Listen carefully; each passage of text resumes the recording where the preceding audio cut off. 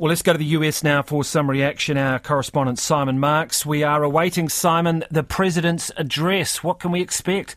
We are indeed, Corin. We think he's going to be out in about 15 minutes' time. It's already been delayed once, though, and it may be delayed again. But we got really a preview of what the President will announce here from his colleague on the other side of the Atlantic there, British Prime Minister Boris Johnson. They are going to fling everything in their arsenal from a sanctions perspective at the Kremlin and at Vladimir Putin, although there are questions still about some of the measures that they may seek to impose. Will we hear from President Biden today a commitment, for example, personally to sanction the Russian President Vladimir Putin and possibly also the Russian Foreign Minister Sergei Lavrov? That would entail imposing travel bans on them, freezing their assets, freezing the assets of Russian oligarchs, those often corrupt, always extraordinarily wealthy individuals who have squirreled much of the Kremlin elite's ill-gotten gains away in places like London and other Western capitals. And critically, and Prime Minister Johnson indicated there is still discussion about this and pushback from some European countries. Will President Biden seek to bar Russian banks and financial institutions from SWIFT? That's the big international interbank system. And if a bank is not able to participate in SWIFT, essentially it's marooned. It's basically operating on a desert island. It can't communicate with other financial institutions around the world. The Germans and a couple of other governments in Europe are reported still to be pushing back against that. The other huge question about President Biden's approach to all of this is, given that he has said he will not commit US forces to Ukraine itself or to any kind of a war with Vladimir Putin and Russia, how can he stop the Russian army essentially from ousting President Volodymyr Zelensky in Kiev? You talk about these sanctions and the SWIFT system. What about oil markets? We've seen oil prices surge over $100 US a barrel. That is going to have an impact globally and will no doubt be having a domestic political impact for President Biden. But how committed is the West to stopping Russian oil and gas?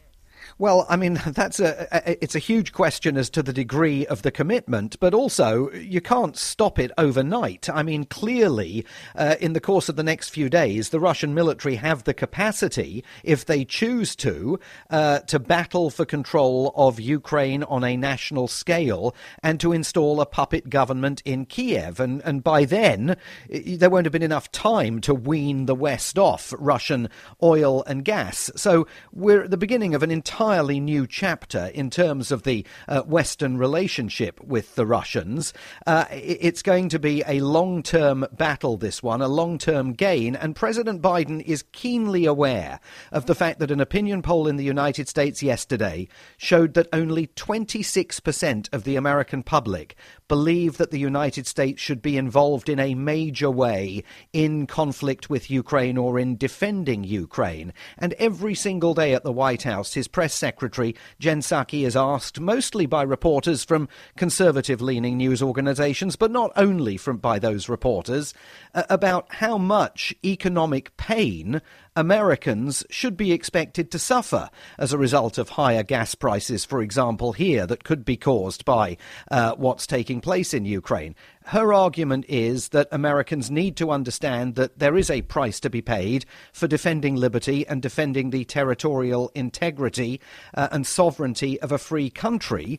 The problem President Biden faces is that much as he claims America is united behind him, it evidently is not. And there are millions of Americans out there who can't find Ukraine on a map, see no particular reason why they should care about it, and don't want to dig deeper into their pockets every single time they've got to fill the car with petrol. OK, so how much do you think this is about American isolationism wanting to not get involved in the world's affairs, or how much is, in fact, if the US was to get involved with airstrikes or troops on the ground, it raises the very real risk of nuclear exchange?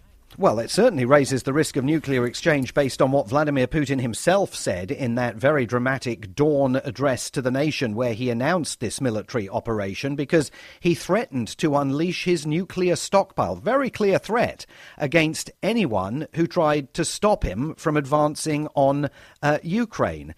There is really no appetite in the United States publicly to deploy troops in Ukraine. The president has been absolutely clear and declarative. Even yesterday, the White House press secretary insisting that that hasn't changed. There are no plans to send troops into Ukraine and no plans to risk a war with Russia. Now, one of the ideas that's doing the rounds is the possible imposition of a no-fly zone over Ukraine to try and halt Russia's aerial bombardment of the country. A couple of weeks ago, a Russian fighter jet came within 5 feet of American pilots in the skies over Eastern Europe. How do you impose a no-fly zone without running the risk of that kind of confrontation inexorably sucking the United States into combat with Russia?